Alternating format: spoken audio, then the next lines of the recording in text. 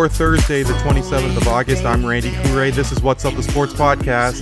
As always, on Facebook and Twitter, should you have any comments. Thank you so much for the download and for tuning in. Today, really excited to do a two-part episode. Of course, yesterday, the sports world made an unprecedented move in boycotting a series of games in light of the police shooting involving a Wisconsin man. As more unrest continues, we'll definitely be talking about that and hope to be joined by contributor Dan Legere. But first off, of course, speaking of unprecedented moves, the National Hockey League is continuing with its playoffs in a format that we've never seen before. The NHL, Major League Soccer, the NBA in playing games in a hub. Of course, the NHL is playing in both Toronto and Edmonton. So very few people outside of the NHL is a part of the bubble. Lo and behold, our very own Tony Antoniou is one of those select few working inside the bubble, assisting the National Hockey League, and Tony has been gracious to join us. Tony, how's it going? I'm pretty good. I'm actually in between jobs, so I just finished the first job and my regular job and getting ready to head out to the bubble soon. Yeah, there's definitely not a lot of free days in your schedule, is it? Not right now. It's been pretty hectic, but fun. That's great. So Tony is an employee of Maple Leaf Sports and Entertainment, has been for a number of years. And as the NHL postponed operations due to the COVID-19 pandemic, there was, of course, the restart with the hub, as we all know, both in Toronto and Edmonton. Tony has had the opportunity to work in the hub, as mentioned, and love to know, Tony, how'd you first heard about this opportunity to work in the Toronto hub? Well, obviously, the NHL announced the hub cities first, so after that, we figure out, is there going to be catering opportunities? I assume there would be. So our managers fired us out an email saying that, nothing has been finalized yet, but there is a chance we'll be meeting you. These are some of the steps you're going to have to go through. So basically what they do is send you out a bunch of training manuals on online training manuals through their HR department, which covers hand washing techniques and social distancing stuff, things that you have to be prepared for in the event that we do get to work. And once it was finalized and the NHL figured out what they're going to be needing day in and day out, we got the call, and we just make ourselves available to return to work. Or you don't return to work and you continue to get your CERB payments and whatever MLSE was paying us in lieu of not working. They were giving us like a small chunk of change and stuff. So obviously I chose to go back to work because I don't have the benefit of collecting CERB and sitting at home because I have a full-time job at a hospital. So yeah, and the more money, the merrier. Yeah, for sure. And I guess there is something about you being able to work your full-time job, and that you do have, I guess, your main source of income, your secondary source of income was compromised, and so many people are being affected because of the pandemic. And however, that being said, you do have to adjust because the income that you were getting before all this happened was compromised.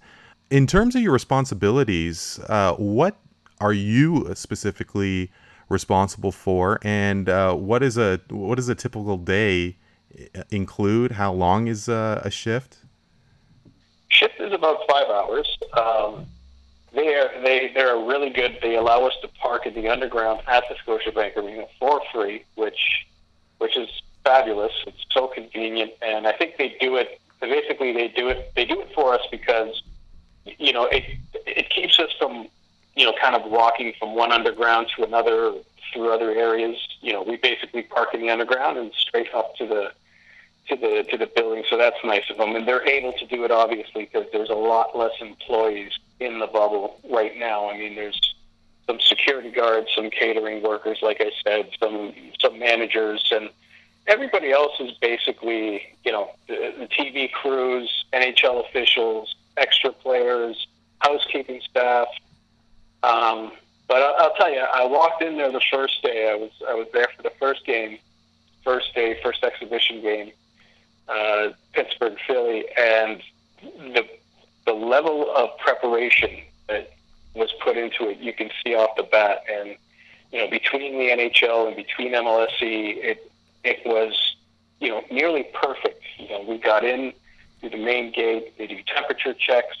We go through a checkpoint there, and then we go straight to testing. We have to test before every shift. You go straight to testing. You finish your test, and then you start your shift. So the preparation, the amount of weeks that they put into getting to this point, you can see, the hard work they put behind it. And it's been nothing but impressive, to be honest with you, since. So you're saying that basically there was no there was no lack of direction from the league. Basically, guys like yourselves and are basically able to get a real sense of what is exactly expected. Yeah, it was pretty. We walked in and it was pretty seamless, right? Here's what you need to know as an employee. You walk in there, you have the mask on, you get tested. You get tested every day. You get temperature checked as well. So the direction comes from our immediate managers, really, and it's not from the NHL, but obviously it's discussions between MLSE and NHL all the way that trickles down to the catering manager, and then they gave us the direction after that. But once you get in and you get through all that stuff, you're just doing your job after that. Nothing different than before the pandemic, really. It's like you're there to serve people, feed them, and make sure they get enough coffee in them and water. It's basically what I'm doing at the end of the day. So, do you have an idea of how many staff are working a game in the support staff, employees such as yourself?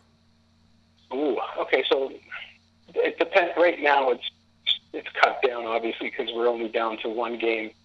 But when we're looking at 3 games a day, you can have up to 6 of us catering staff. And that's on days when a bunch of people are working and there are no overtime or anything like that. You got 3 chefs in the back preparing food, catering managers, usually about 2 or 3, quick service managers. But you're probably looking from our department, maybe about 10 to 12 staff there per day, plus security guards all over the building, all checkpoints, the usual full-time staff. There's probably about 6 to 10 cleaners, and I don't know if you've seen Sportsnet's Inside the Bubble documentary. I haven't seen it yet, no. I was actually watching it yesterday, and they are in the dressing rooms in between games about, just disinfecting, wiping it down in between teams coming in and what have you. Honestly, I can't give you an exact number, but I would hazard to guess maybe 30. So, and in terms of support staff that was hired by, now I guess you were hired by Maple Leaf Sports and Entertainment. Yes. Yes. So, in terms of equipment that was being brought in by the teams, is that something that's solely responsible by the teams itself? Do you know if MLSE support staff is assisting in terms of bringing equipment for the teams to the locker room, for example, or even on the ice? What kind of equipment? Sorry. So, I guess in terms of sticks, pads, even the uniforms. That's all the individual teams, right? It is all the okay. They have storage areas all over the building and that's the thing, right? They're in and out like you wouldn't believe. Like I've walked down there to replenish some fridges with drinks and what have you, and not even like 30 minutes after the game's done, you're watching the training crew funneling the bags, the player bags out as fast as possible, throwing them in a truck, and I'm not sure where it goes after that, but that's all teams' responsibilities to move things in and out. I know that MLSE also has an outside cleaning staff at the building as well, like a contract staff, and all they're doing every 5 seconds, it feels like, is wiping everything down, all touch points. Anything that could potentially be touched by by one of us or by the media or whatever, they're wiping that down as well. So I guess in terms of your regular day-to-day now, before the pandemic compared to now, you're in the catering department. In terms of your specific responsibilities, forget about the atmosphere of the arena. Do you feel that is significantly different? Oh God, yeah. Where I worked was, there was basically boxes that fit up to 40, sometimes 50 people. And so you go from an environment of, basically being crammed into a box. Sometimes people are like shoulder to shoulder to how it is now. It's a huge difference. And we talk about this with colleagues. I mean, who knows when we'll be able to work up there ever again under those circumstances. I mean, it'd be interesting to see. You'd have them believe that COVID is, going to be around forever and just, killing people every 5 seconds. I'd be stunned when we'd be able to see that return to normalcy. But there absolutely is a huge difference for sure. You mentioned of especially before in the beginning stages of the restart that there were multiple games, of course, at Scotiabank. What is the turnover like in terms of one game to the next?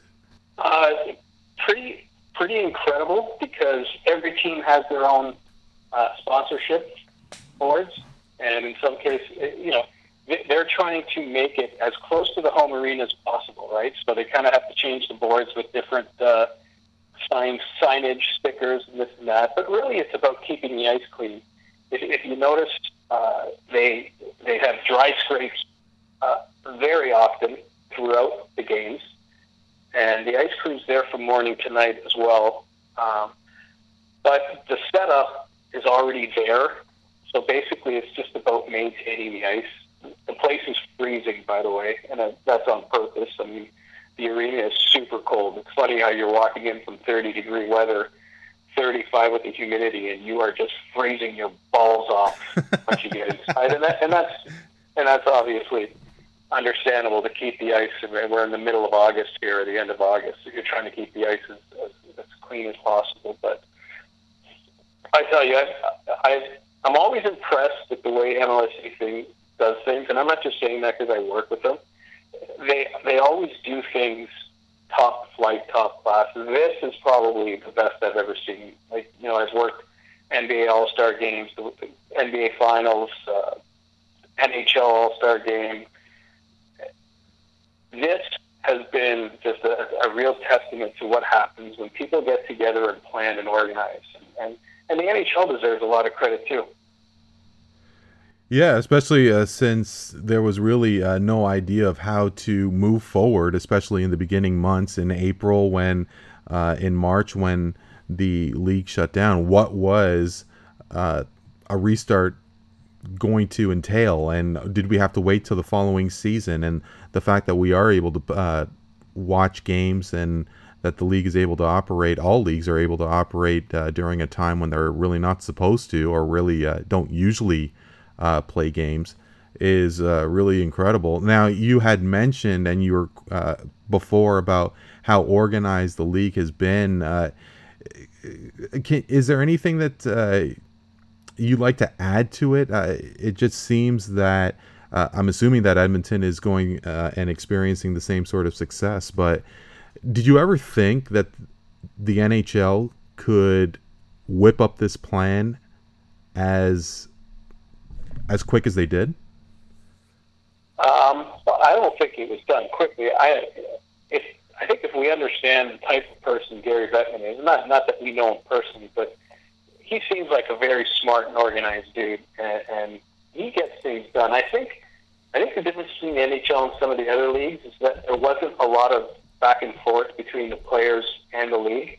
I think everybody got on the same page pretty quickly. I mean, there was a couple of hiccups, but look, they've managed to sign off on a new CBA that was extended. So there's going to be no labor unrest in the NHL over the next 2-3 years. They kind of couldn't do it because the salary cap's not going to move, so there's nothing really to fight for. But I think the difference between stuff that Gary Bettman in the league does, and it's, whatever. This is our plan. This is what we're going to do. This is how we're going to do it. I don't care what outside people are going to say about us, criticize us, whatever, because you always got to deal with media as well, and the fear-mongering, and like, oh my God, NHL players are, there's no regard for the NHL players' life. They're going to kill themselves and their families and this and that. Like, you hear that crap, and I think sometimes it makes you stop and say, okay, well, do we really need this much negative attention? But I think what the league did was buckle down and say, hey, we're going to do it this way. It's going to be as safe as possible. I think the hub hotel ideas, I don't know if you've driven past the exhibition or BMO Field at all over the last month, but there's fencing closed off, like nobody is allowed in there. That is all their domain, their hub. They travel to and from buses to the underground. And that's what impresses me is when, people like that and leagues like that to say, you know what, the players want to play, we want them to play again, everybody's on the same page, we're going to make this happen and we're going to do it the best we can. Nothing is perfect, right? Nothing is ever going to be perfect. So you can let, all the virtues that have the worst level of fear-mongering you could possibly imagine, the hyperbole crap, they stuck to it, they got it done, and it's working. It's working a lot better than I thought it would be. I mean, it sucks watching hockey without fans, but even the atmosphere within, when you're actually watching I get to get out and watch a few games live, the music, the noise that's pumped in, and even listening to the skating and the passing, there's something cool about it for me personally, because I love the game of hockey so much that there's such a personal feeling to it. You can hear, coaches barking, you can hear players talking to each other and what have you. So that part of it has been cool, but obviously it doesn't beat the actual experience of playing in your home arena in front of your home fans. And hopefully we get back there soon. But given everything that's been going on, honestly, this has been kind of cool to be a part of. And I'll tell you another thing, my honest opinion, forget about putting an asterisk on whoever wins the Stanley Cup, because it is damn hard for these players who are creatures of habit to be going through this thing, right? It can't be easy. And you saw Tuukka Rask finally backed out and said, I need to get back to my family. It is probably extremely difficult for them. Now, I know we're thinking, how hard it could be just to stay at a nice hotel for a month. And you know what? When you're an athlete, you're a creature of habit. When you go to a city, you have places that you're going to go to, unwind, relax, get your mind off hockey, pick up some women, go to a bar, whatever, right? It is. It's a part of their lives. And I could tell you a quick story, because I ran into Brandon Dillon of the Washington Capitals. He actually, he was asking me for directions, and the Capitals weren't playing that night, but he's like, I'm actually running out of things to do in the hotel room, so I just figured I'd come and watch some of the game. You know what I mean? So he's not the only one who's thinking like that and feeling like that. So it's a huge mental hurdle. So whoever wins the Stanley Cup, for me, I'm not putting an asterisk beside it. It's one, at the beginning, you're thinking, oh, this is a COVID asterisk cup. No, whoever wins this cup deserves a ton of credit, because it's not easy. I'll tell you right now, I don't envy the position, because it's tough to get up for games without fans and being away from your family as well for that long, not being able to, see them, touch them, hold your kids, and this and that. I have a tremendous amount of respect for whoever wins the Stanley Cup. Well, and to that, the fact that, the NHL, the NBA, they did not play the full 82-game season, but I couldn't agree with you more in the sense that as I could appreciate how much of a creature of habit these athletes are. And I was wondering if maybe 5 years after the fact, if we do get to where we once were before the pandemic, if people are going to forget. I don't think there's any way that people can forget. The fact that hockey had to return in July and August, and that they're not playing in front of fans, they're not around their family. Forget about the fact that they're in a hotel, a nice hotel, but you could just appreciate the kind of cabin fever they would get. And no, this is totally not comparable to, say, a lockout shortened season, say when the Devils won the Cup in the mid-90s. Very quickly, Tony, for a guy who, as you mentioned, worked the NBA All-Star Game, worked the NBA Finals, and other special events that people would just kill to be a part of, you're a part of this incredibly unique experience, being the envy of so many hockey fans and sports fans in general. How does this experience compare to the previous experiences that you had before? Wow, good question. It's unique. It's definitely unique. I think it's totally different because, I don't know if the hype is the same, obviously, because it's just so different and weird, and it's quiet, and you're on eggshells. You're trying not to get too close to people. You're trying to continually wash your hands and be responsible, because we're serving people, right? I mean, we're serving staff, we're serving NHL officials, we're serving on-ice officials, ice cleaning, clearing crew, TV crews. So,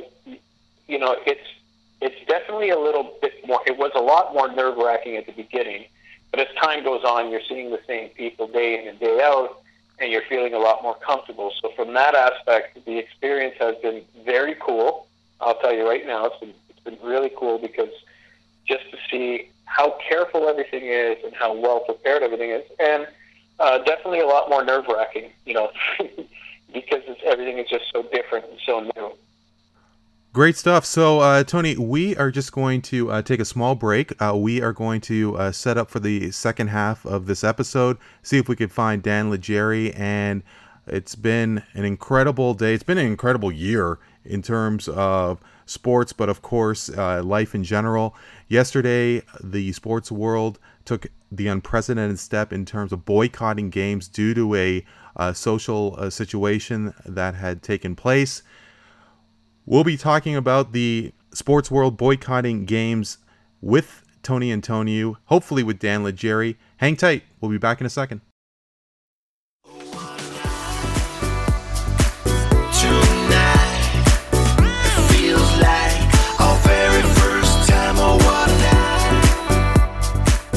And we're back. Randy Courret, Tony Antoniou, talking about all things sports, especially in the world of 2020.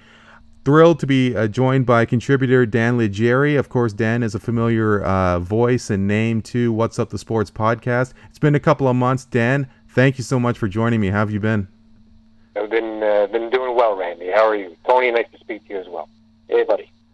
So, Dan, just very quickly, it's been a number of months, and we haven't really spoken since everything turned upside down in terms of the pandemic. How is your family? How is work?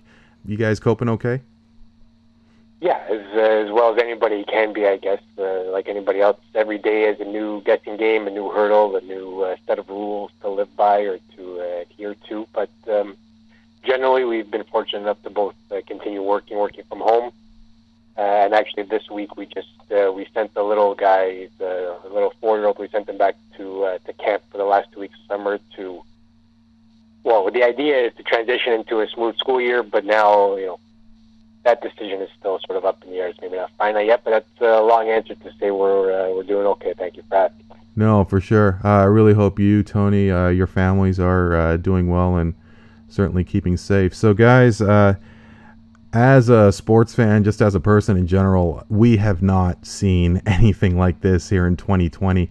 Of course, to experience something like a pandemic in terms of our usual day-to-day routine, everything has been changed. And after 5.5 months, we really haven't seen any sort of progress.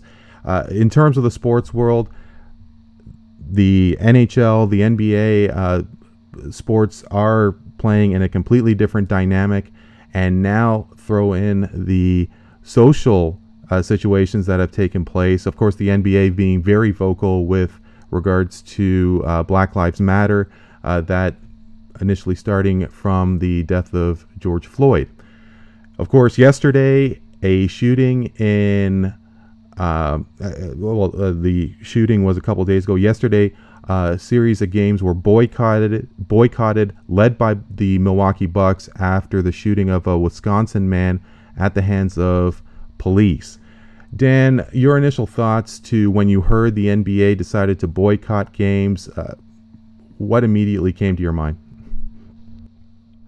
Truthfully, I think it's great. And I come from the standpoint of the father of a young boy who will soon start to idolize sports heroes and movie stars and athletes and musicians, as I did as a kid.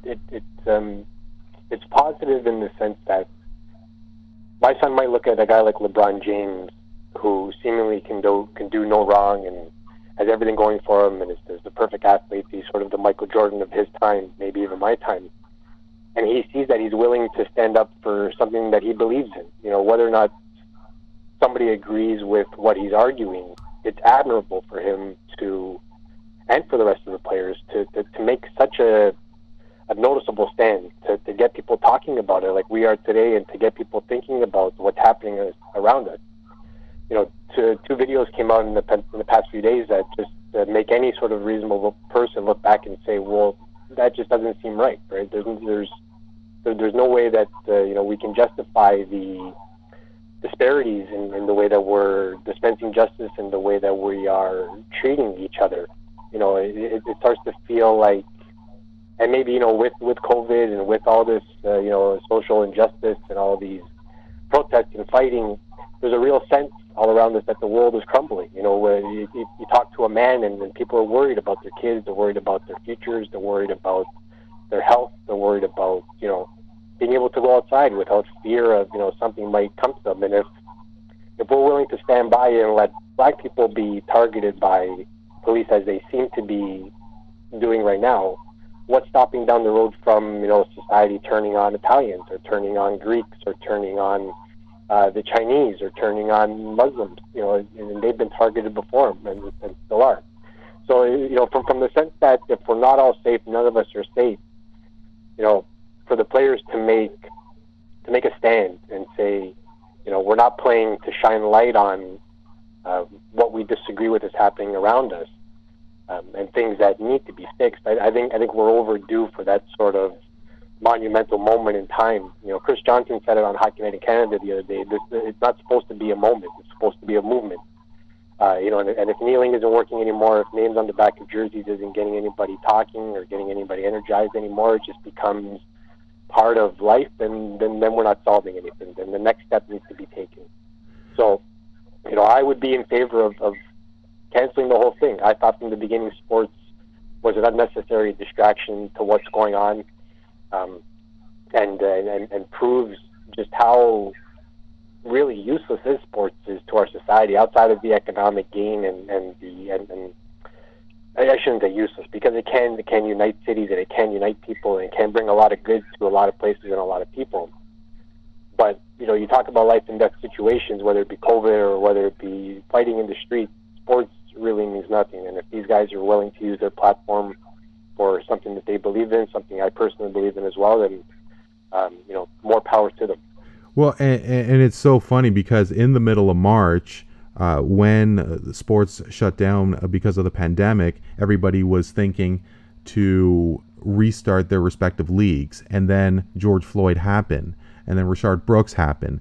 And for me personally, I did think that it was important to still continue sports, but the fact that the NBA created this platform with with Black Lives Matter, the statements that they have on jerseys, that it was, I guess, extending the message and enhancing the message, making it more louder and more visible, and that hopefully that we're going to get the message across. And obviously with the shooting that took place with Jacob Blake, it doesn't seem that it's really working.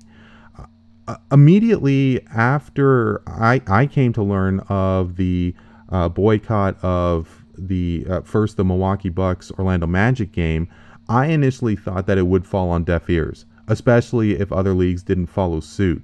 I didn't think it was going to move the needle. Now, of course, other games were postponed. Other leagues took part. Tony, how bold a statement was this by the NBA, particularly the Milwaukee Bucks, Orlando Magic, and the other teams that followed suit? Like, considering they could have been the only games and teams that could have boycotted. I mean, it was a statement, I guess. I don't know if it was a bold one because they're playing tomorrow, right? So what? My question is this, and this, I'm not, the opinions of everybody is going to vary. Well, those that do vary sometimes get labeled things they shouldn't. That's why it's difficult for me to broach the subject. The question I have is what is the end result? What is expected to happen? Is it justice? Is it, we got justice justice started happening for George Floyd almost immediately, right? Like Derek Chauvin was arrested immediately. The cops took a week. The rest of the guys, they were arrested, and they're going to go through the process now. Portland is still burning. Seattle is still burning.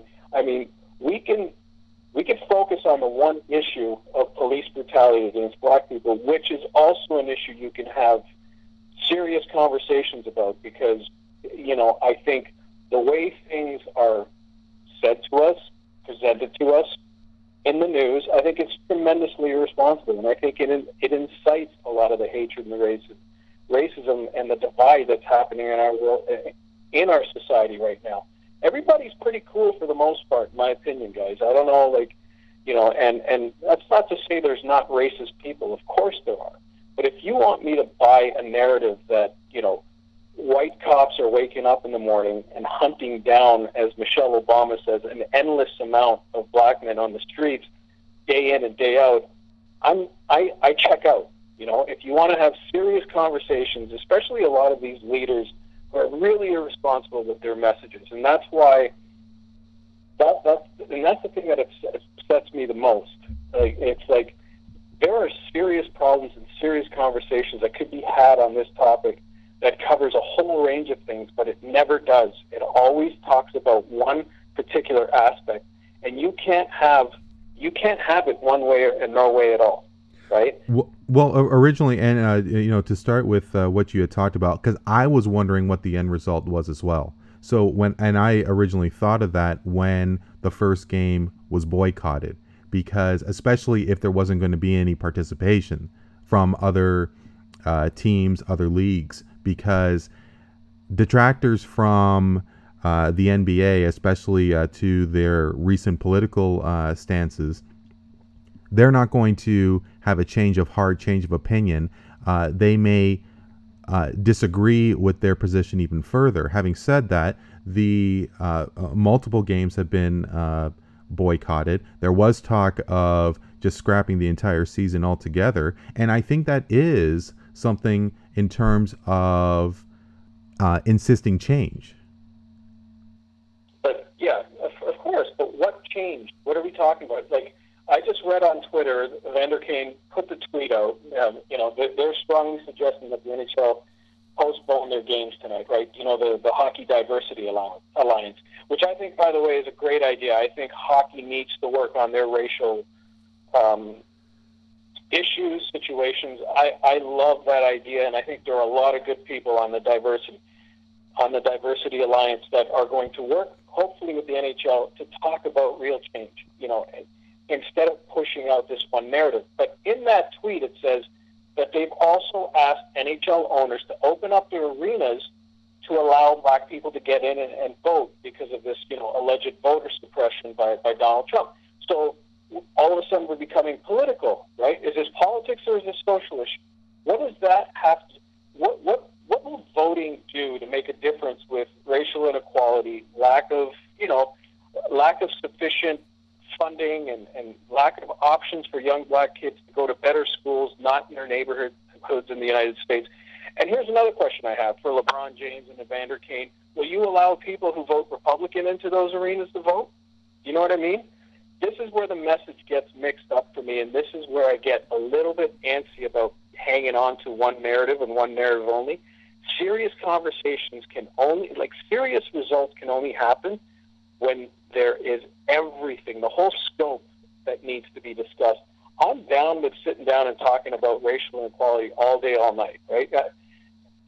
But if we're only pushing one narrative, and if it's only focusing on one thing, we are not doing justice to what we should be focusing on. That's just my opinion. Dano, any thoughts? Yeah. Tony's right. Nothing is black and white. Everything has a history. Everything has, subplots, and context is important. But I disagree with a lot of what Tony said, because I don't think that blending politics with social issues, or a platform that society has put athletes on, rightly or wrongly, they're in their limelight, and they're influential people, and they're people on the planet who live with us, and have to live with the consequences of what's happening around us, and or have family members and have aging parents, and they're people. So to say that they shouldn't be part of the political discussion just because they're athletes is silly. Just as much as saying I shouldn't be part of the political discussion. I wasn't saying that at all. What I'm saying is that, is it a social issue or is it politics? Is this just a way of funneling all the blame into one sector and then opening up arenas to allow a lot of people to vote Democrat? Like, my question is, are those same black people walking into the arenas that open up for voting, let's say, will they be ostracized if they vote Republican? Or do they walk in quietly with their heads down and just put a little check mark and tick and then run the hell out of there as soon as possible? Do you understand? This is where the message gets a little clammy for me. Gets a little antsy. Well, sorry, Dano, go ahead. It makes me nervous because, you mentioned LeBron James. LeBron James grew up in a horrible situation, right? He had tremendous amount of skill, put all his effort, his work ethic, everything he had into becoming what he's become. He's earned it every step of the way, works his ass off, and he seems to be a phenomenal father with a great family structure, and brings up his kids, is bringing up his kids the right way. You watch him on Instagram, you do all that. He has all these qualities that you see in a man, being a man, there for his family and this and that. And then he turns around and spreads negative messages to people, to black people, I think. And I think it's dangerous. I think it's very dangerous. Michelle Obama does it too. Barack Obama does it. I think these are dangerous messages to send out. And we're basing it on isolated incidents that happen with police who are attending to criminals, right? I'm not justifying 7 shots in the back, but we have to find a way to stop turning this into a race war every time. I think that's, might not be popular what I'm saying, but... No, and definitely, I for one appreciate... LeBron James can use his platform to be a lot more positive for the community than spewing this. And what it tells me is that it's extremely political. This is, he is putting out a narrative on behalf of the Democratic Party, and this is all in an attempt to get... I guarantee you on November 4th, this is all gone, if they win. Right. Well, okay. So when you were talking about the voting from Democrat versus Republican, I think that there is something about Americans, well, maybe throughout the world, especially when they come from low income situations, that they don't exercise their right to vote. So whether it is essentially Democrat versus Republican, I'm wondering if this is, respectfully, Democrat versus the Trump administration.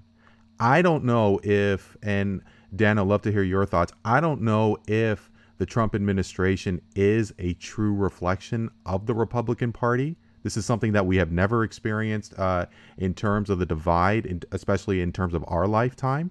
But in terms of opening arenas and stadiums to vote, which I think is a fantastic idea. Apparently, there are not that many. The voting centers are few and far between, and it does take a number of hours to vote in the United States.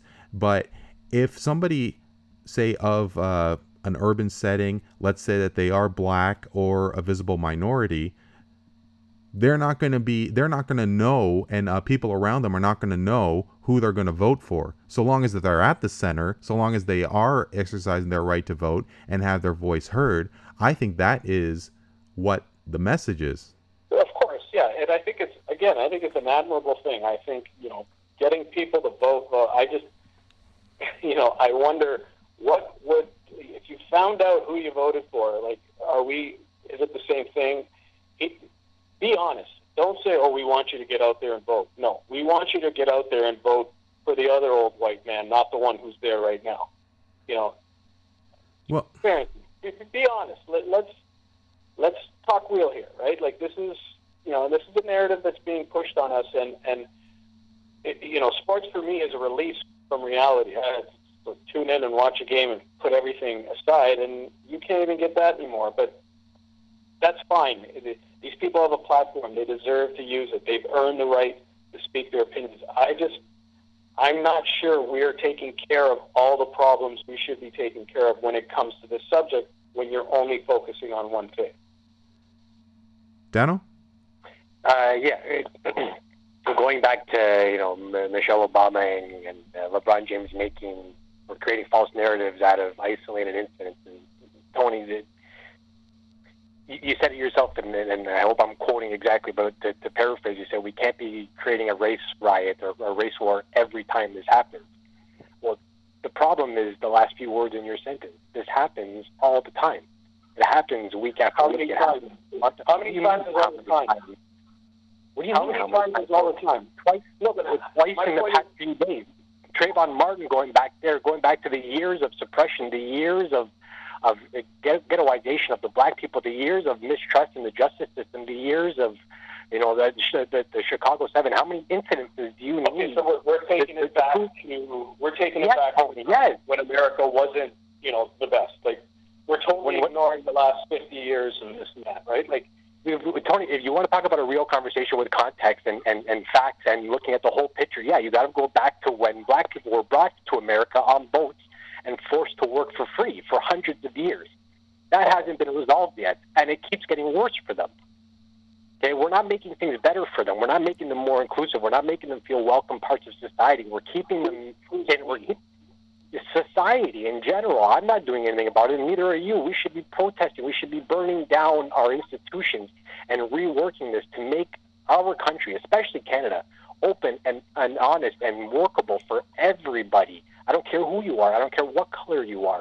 And if black people are getting shot in the back while they're either running away from the cops, or if they're in front of their kids, or if they've got a fucking neck a knee on their neck for 8 minutes and 46 seconds, that's a problem. That's not happening to white people. It's not happening to us. That's why we... Tony, it doesn't. It doesn't happen more often. Tony, it doesn't. It doesn't, Tony. Come on. It happens a lot to white people, too. No, it doesn't. Per capita, black people are targeted by police more often than not. More black people are in jail because of marijuana possession than any other color. Come on, Tony. What are you talking about? We don't target the black people. We don't target ghettos. We don't have swarms of cops in Chicago's inner cities and New York's inner cities. Even here in Toronto, Jane and Finch isn't monitored more heavily than up in Bradford. I haven't seen a cop in 3 months. But isn't that where more crime is happening, though? Isn't there supposed to be more police presence where more crime is happening, though, Dan? No? Well, I think in terms of police brutality, working in a news perspective, I kind of have a little difficulty hearing about police brutality against, say, white people, for example, because if we came to learn of a death, especially in terms of the Greater Toronto Area, if we came to learn to hear about a death, we're going to report it. And we're not going to hear about it. Well, says who? Because if the police, the special, someone white, let's say. Well, if there is, chances are we're not going to hear about it, Randy, because it doesn't matter. It really doesn't matter. And chances are most of us white people will be like, well, hang on a second. What did you do? And you were what? You were resisting? and you tried to do what? Well, I'm sorry, that's a chance you take. I think now Sammy Yatin, I don't know what his ethnicity is, but he certainly isn't black, and he was shot by a Toronto police officer at a TTC streetcar when he was the only person in the streetcar. There, wasn't that? Like, did he not, like, the cop? Well, I mean, that cop, he wasn't his name Porcillo, I believe? James Porcillo, that's right. Yeah. So, Sammy Yatim, and that case, that was headline news, and at the top of the headlines for weeks.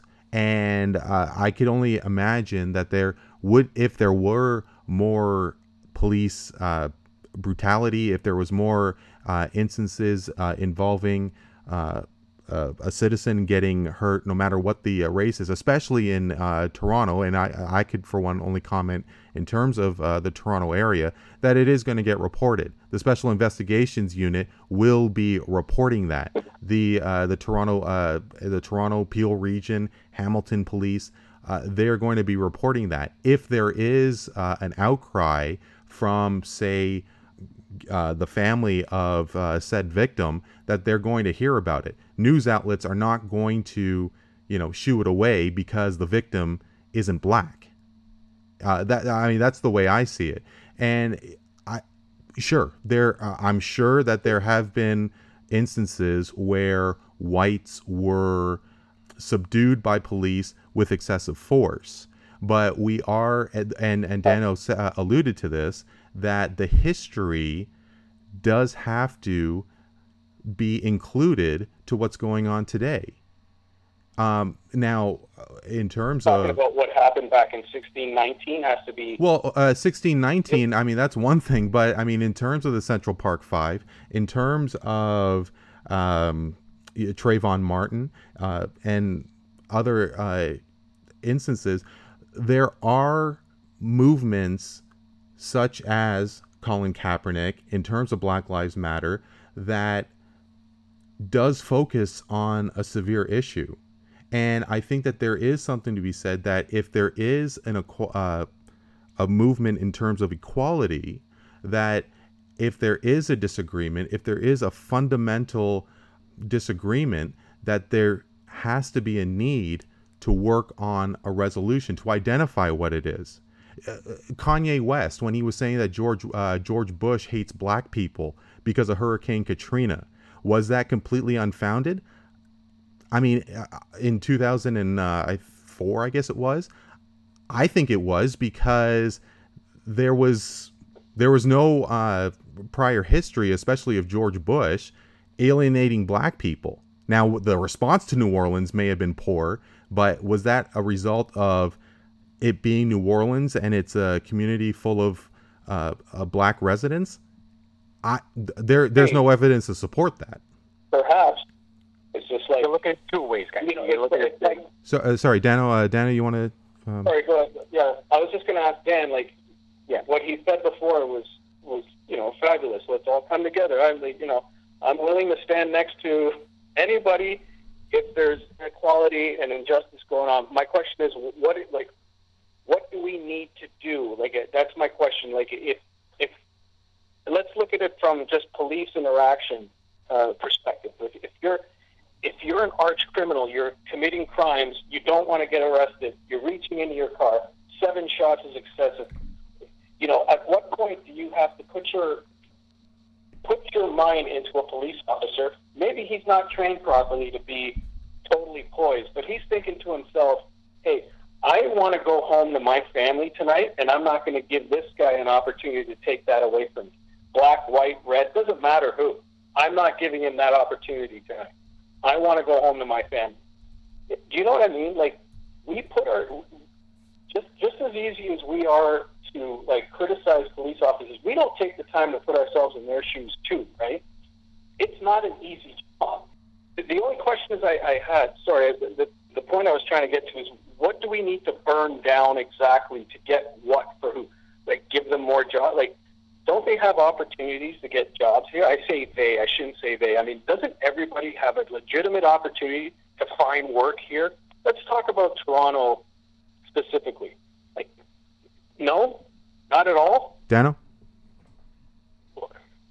Well, listen, that's not a yes or no question. Would you agree that wealthy white boys who go to St. Mike's have better opportunities than an urban black kid from Jane and Finch? They have better opportunities than I do. Who does? That's for sure.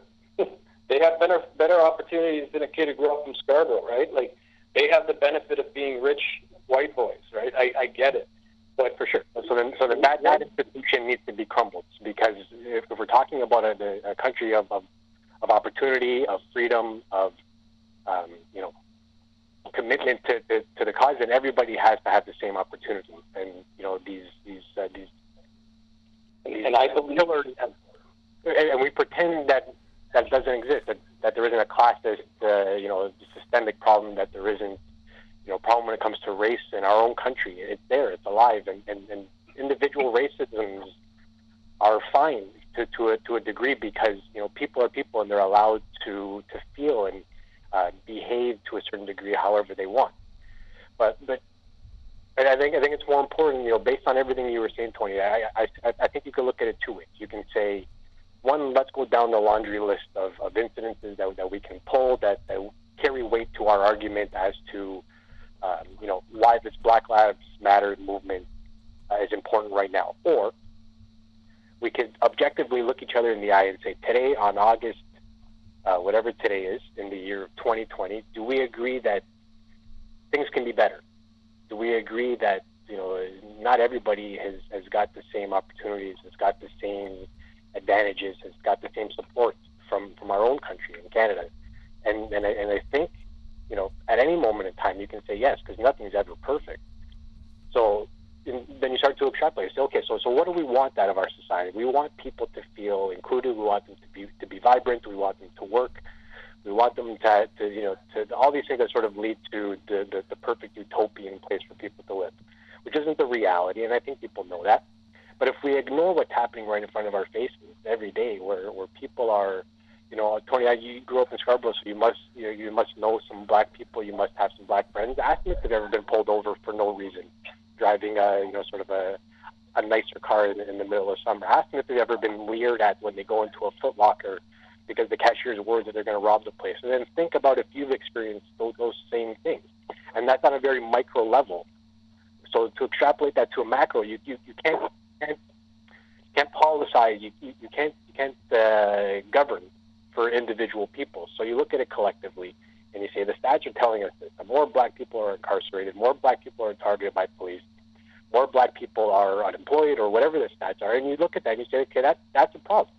And if, as a white person, I need to sacrifice something to make sure that the people around me thrive, because I know it'll benefit society as a whole, and my community, and my kids, then I'm willing to do that. And I think that the NBA players, mainly because we're talking about them, recognize that as well. So, Kyrie has been very vocal in saying that he's willing to give up everything for this cause. And, whether or not, again, going back to my original point, if you agree with his views on life or not, you'd have to look at a guy and say, listen, it means something to him. So at the very least, as someone who doesn't look like him or has the same experience as him, it's my duty to listen and to not go at it with a back up against the wall ready to defend, but rather than listen, because I'm willing to understand and I want to be a part of change.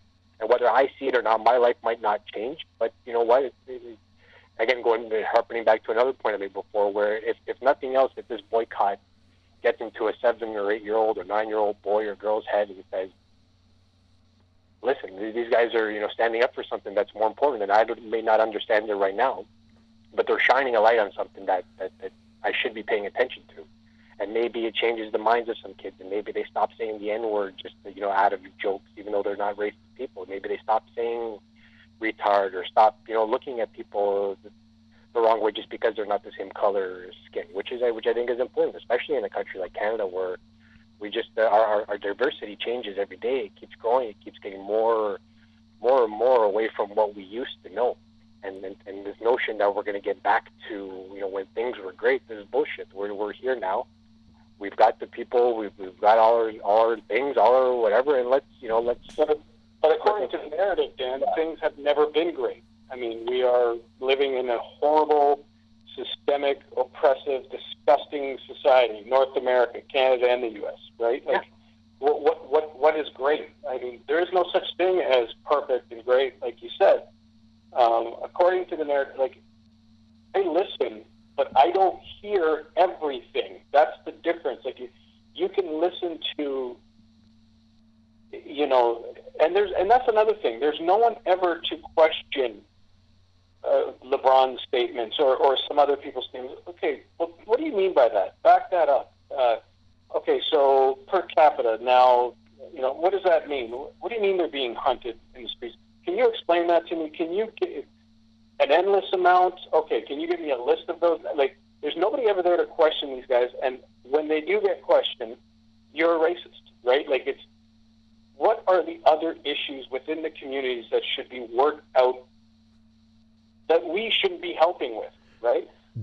Dano, if you wanted to respond to that, I just have one quick question. We could tie a bow on this particular question, but Dano, did you want to just sort of respond before we proceed? Yeah, rhetoric exists on both sides, you know, and in today's world of, you know, everybody's attention span is short and headlines sell and nobody's got time for context or depth, you know, both sides use rhetoric that is maybe amplifying their message. You know, Trump does it, you know, Pence does it, Pelosi does it, Schumer does it. They all do it. So, you know, as far as the words that they choose, I don't have necessarily a problem with on either side. But I think if you know, Tony keeps saying we need to have a conversation, we need to understand. I'm pretty sure that, you know, either Michelle Obama or LeBron James, the two people we've been talking about, have discussed what they think is important, and voter registering, getting people to vote, is one of those issues where, in LeBron James' eyes, he feels that the black vote has been suppressed by Republican governments through gerrymandering and those sort of things, and, you know, he's providing an opportunity for people to come vote. I don't know that, you know, legally or even in his mind, he's setting it up for more Democratic votes. And if he is, then he should be, you know, looked at with criminal intent just as anybody else who tries to sway the election. I'm not even concerned with that. My question is, what happens after that? Like, when we get past, you know, the systemic police, white supremacist assholes who walk around with guns hunting black people down, right? Like, I say that tongue in cheek, but when we get past that one narrative, who gets into these communities?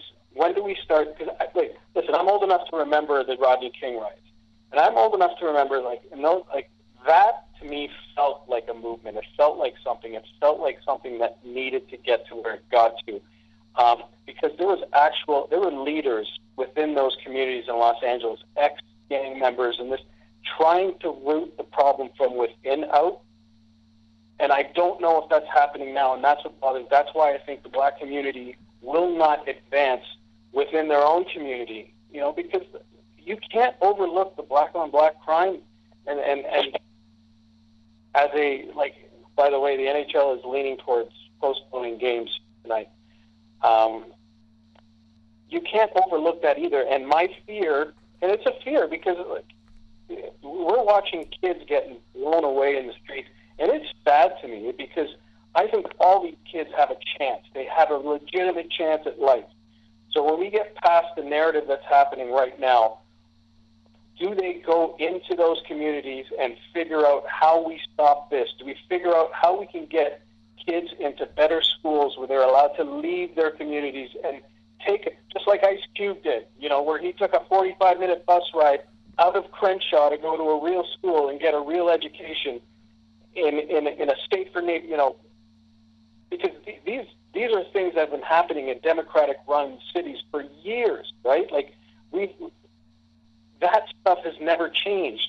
We're handing money out, you know, and just here, take money and live. When do we get to that? Because until we get to that problem, you can kneel all you want, you can burn buildings all you want, you can virtue signal all you want, you can put a black box on your you know, Instagram account all you want. Nothing is going to change. Well, and if there is if that leads to the point of how it's going to improve those with lesser opportunity than if it does start with this kind of beginning and lead to that kind of end. Then perhaps it will be well. It remains to be seen. Very quickly, guys. I know all three of us do have to get going. I did want to ask about this entire issue and everything involved with specific to social media. Social media has been very critical in terms of the boycotts from a sports perspective, but also in terms of a person's different opinion. And with regards to sports, the Black Lives Matter movement, which includes kneeling during the anthem, the name change as well with regards to the Washington Redskins and the Edmonton Eskimos. Dano, with a communications background that you do have, is social media a proper gauge to get a sense of how society feels towards, say, a social matter? No. Short answer. No. People who are on social media are not necessarily representative of the way that the collective feels. But it can provide a snapshot to how segments feel. Twitter is a good example of it just seems to be a cesspool of people being able to spout off on whatever they want, which is again great. We live in a society where we allow that. But generally, no. You poll your neighborhood, which is why door-to-door knocking in politics is still very much important, because online voices aren't representative of, or not necessarily representative of the way people truly feel. When it comes to names like the Redskins and Eskimos, I think majority of people just don't give a shit either way. I think they look at it and say it's a name. If people are upset about it, they're changing. Other people get upset about it because it means a lot to them. But those voices, let's just take the Redskins as an example. For years, there was all kinds of voices online and in the media of people who were saying this is our football heritage and we got to hang on to it and and that sort of argument. But you extrapolate that across the country. How many people is that really? Is it even a percentage of the people who are that adamant about keeping the Washington Redskins name? So social media can be a fun place. It can be a dangerous place. It can be an informative place. But at the end of the day, it's really just entertainment. And there's nothing much more to it. Tony, what do you think? For me, yeah, I love going on Twitter a lot and reading replies to people. And when I say replies, I'm not talking about the idiots that just, the bots with 3 followers and no avatars, like Luke Skywalker. Something. The people with legitimate, and it does give me a good gauge on where people are. You're starting to see people get sick of watching cities and stuff burn down, and you're seeing good points out there. You're seeing people are saying, look, we're all on the same page. We all want to see equality, but we want everything to be covered. Let's look at things more in depth. So from those aspects, yeah, unfortunately they're few and far in between because you got a lot of idiots on there, but I believe 100%. I'm with Dan where I think it is community. I think you need to start there. I think if you're going to rely on your main leaders, your big politicians, you're in trouble because they don't give a shit about you. You've got to start having real conversations in the neighborhoods, in the communities, to try and fix the problems that are happening in there, because that's where they start. We don't need to have 16, 17, 18-year-old kids going out there shooting each other. And this city, in Toronto, I know it's not as high as Chicago and others. It's way too high still for me. You're right. Doesn't it feel like crazy to see that happening here? Sure. And I just feel like these kids have a chance. They always have a chance, and it's sad. It really is. Guys, honestly, the fact that we were able to have this kind of discussion and different views aside, it's just something that I think has really been lost in terms of hearing a different person's point of view, and if it is different, to have that conversation about it. This episode, this experience, chatting with you guys, has been an absolute treat. Really want to thank you guys so much for joining me today. Tony Antonio, Dan Legere, I love you both. Thank you for everything. Thanks, man. I love you too. No problem, man. And if I could just close with this as sort of a show that the division, even though the political divide is there in our country in the States, but people to people, like, I know Tony as a good person. I know Tony as a great father. I know Tony as, I assume, a favorable sibling and, tolerable son. But, at the end of the day, we sort of alluded to it a few times throughout the conversation where we all want the same things at the end of the day. We just disagree on how to get there. And sometimes we get muddled down in that, and we get stuck in one spot where we shouldn't even be, but because somebody's feelings got hurt or because something was said the wrong way, we tend to focus on things that don't matter in the big picture. So, I hope anybody listening to this can take this dialogue as a perfect example that Tony and I and Randy may see things differently, may view the world differently, our experiences are differently, but at no time do I wish Tony, for an example, to be locked up or to be mistreated or to lose his family or his career because of the way he thinks politically. I'll fight him to the death on certain things, and maybe we'll come to an understanding on some and maybe not on others, but at the end of the day, we're all people, we all want the same things, and I just hope everybody remembers that at the end of the day. Sorry, can I add something? Yeah, of course. That's what's lost in our society. I had the same, my sister's boyfriend is a black guy. I had the same conversation with him, and it got contentious at times, it was ended, but at the end of the day, we got to a finishing point where, okay, there's a understanding, there's a discussion, we don't see eye to eye and everything, but that's what's eluding us in society these days. It just doesn't happen, and that's why I say, if you're relying on people of high power to take care of the problem, we're in trouble. We're in absolute trouble. And I'm sorry, and that also, I'm talking about media, and I'm talking about our celebrity trillionaire athletes. If we're relying on them to help solve this, we're in trouble. These conversations need to happen more. And I agree with you 100%, Danny. Like, this is the way dialogue needs to happen. I don't agree with everything you said, but at the end of the day, it's like we all want, like you said, we all want the same thing. I am sick and tired of watching kids who have a chance. I'll say it again. I always say it from the bottom of my heart. Kids who have a chance at a good life for themselves killing each other on the streets. It makes me so sad. Any comments that you have on Facebook or Twitter at What's Up Podcast, guys?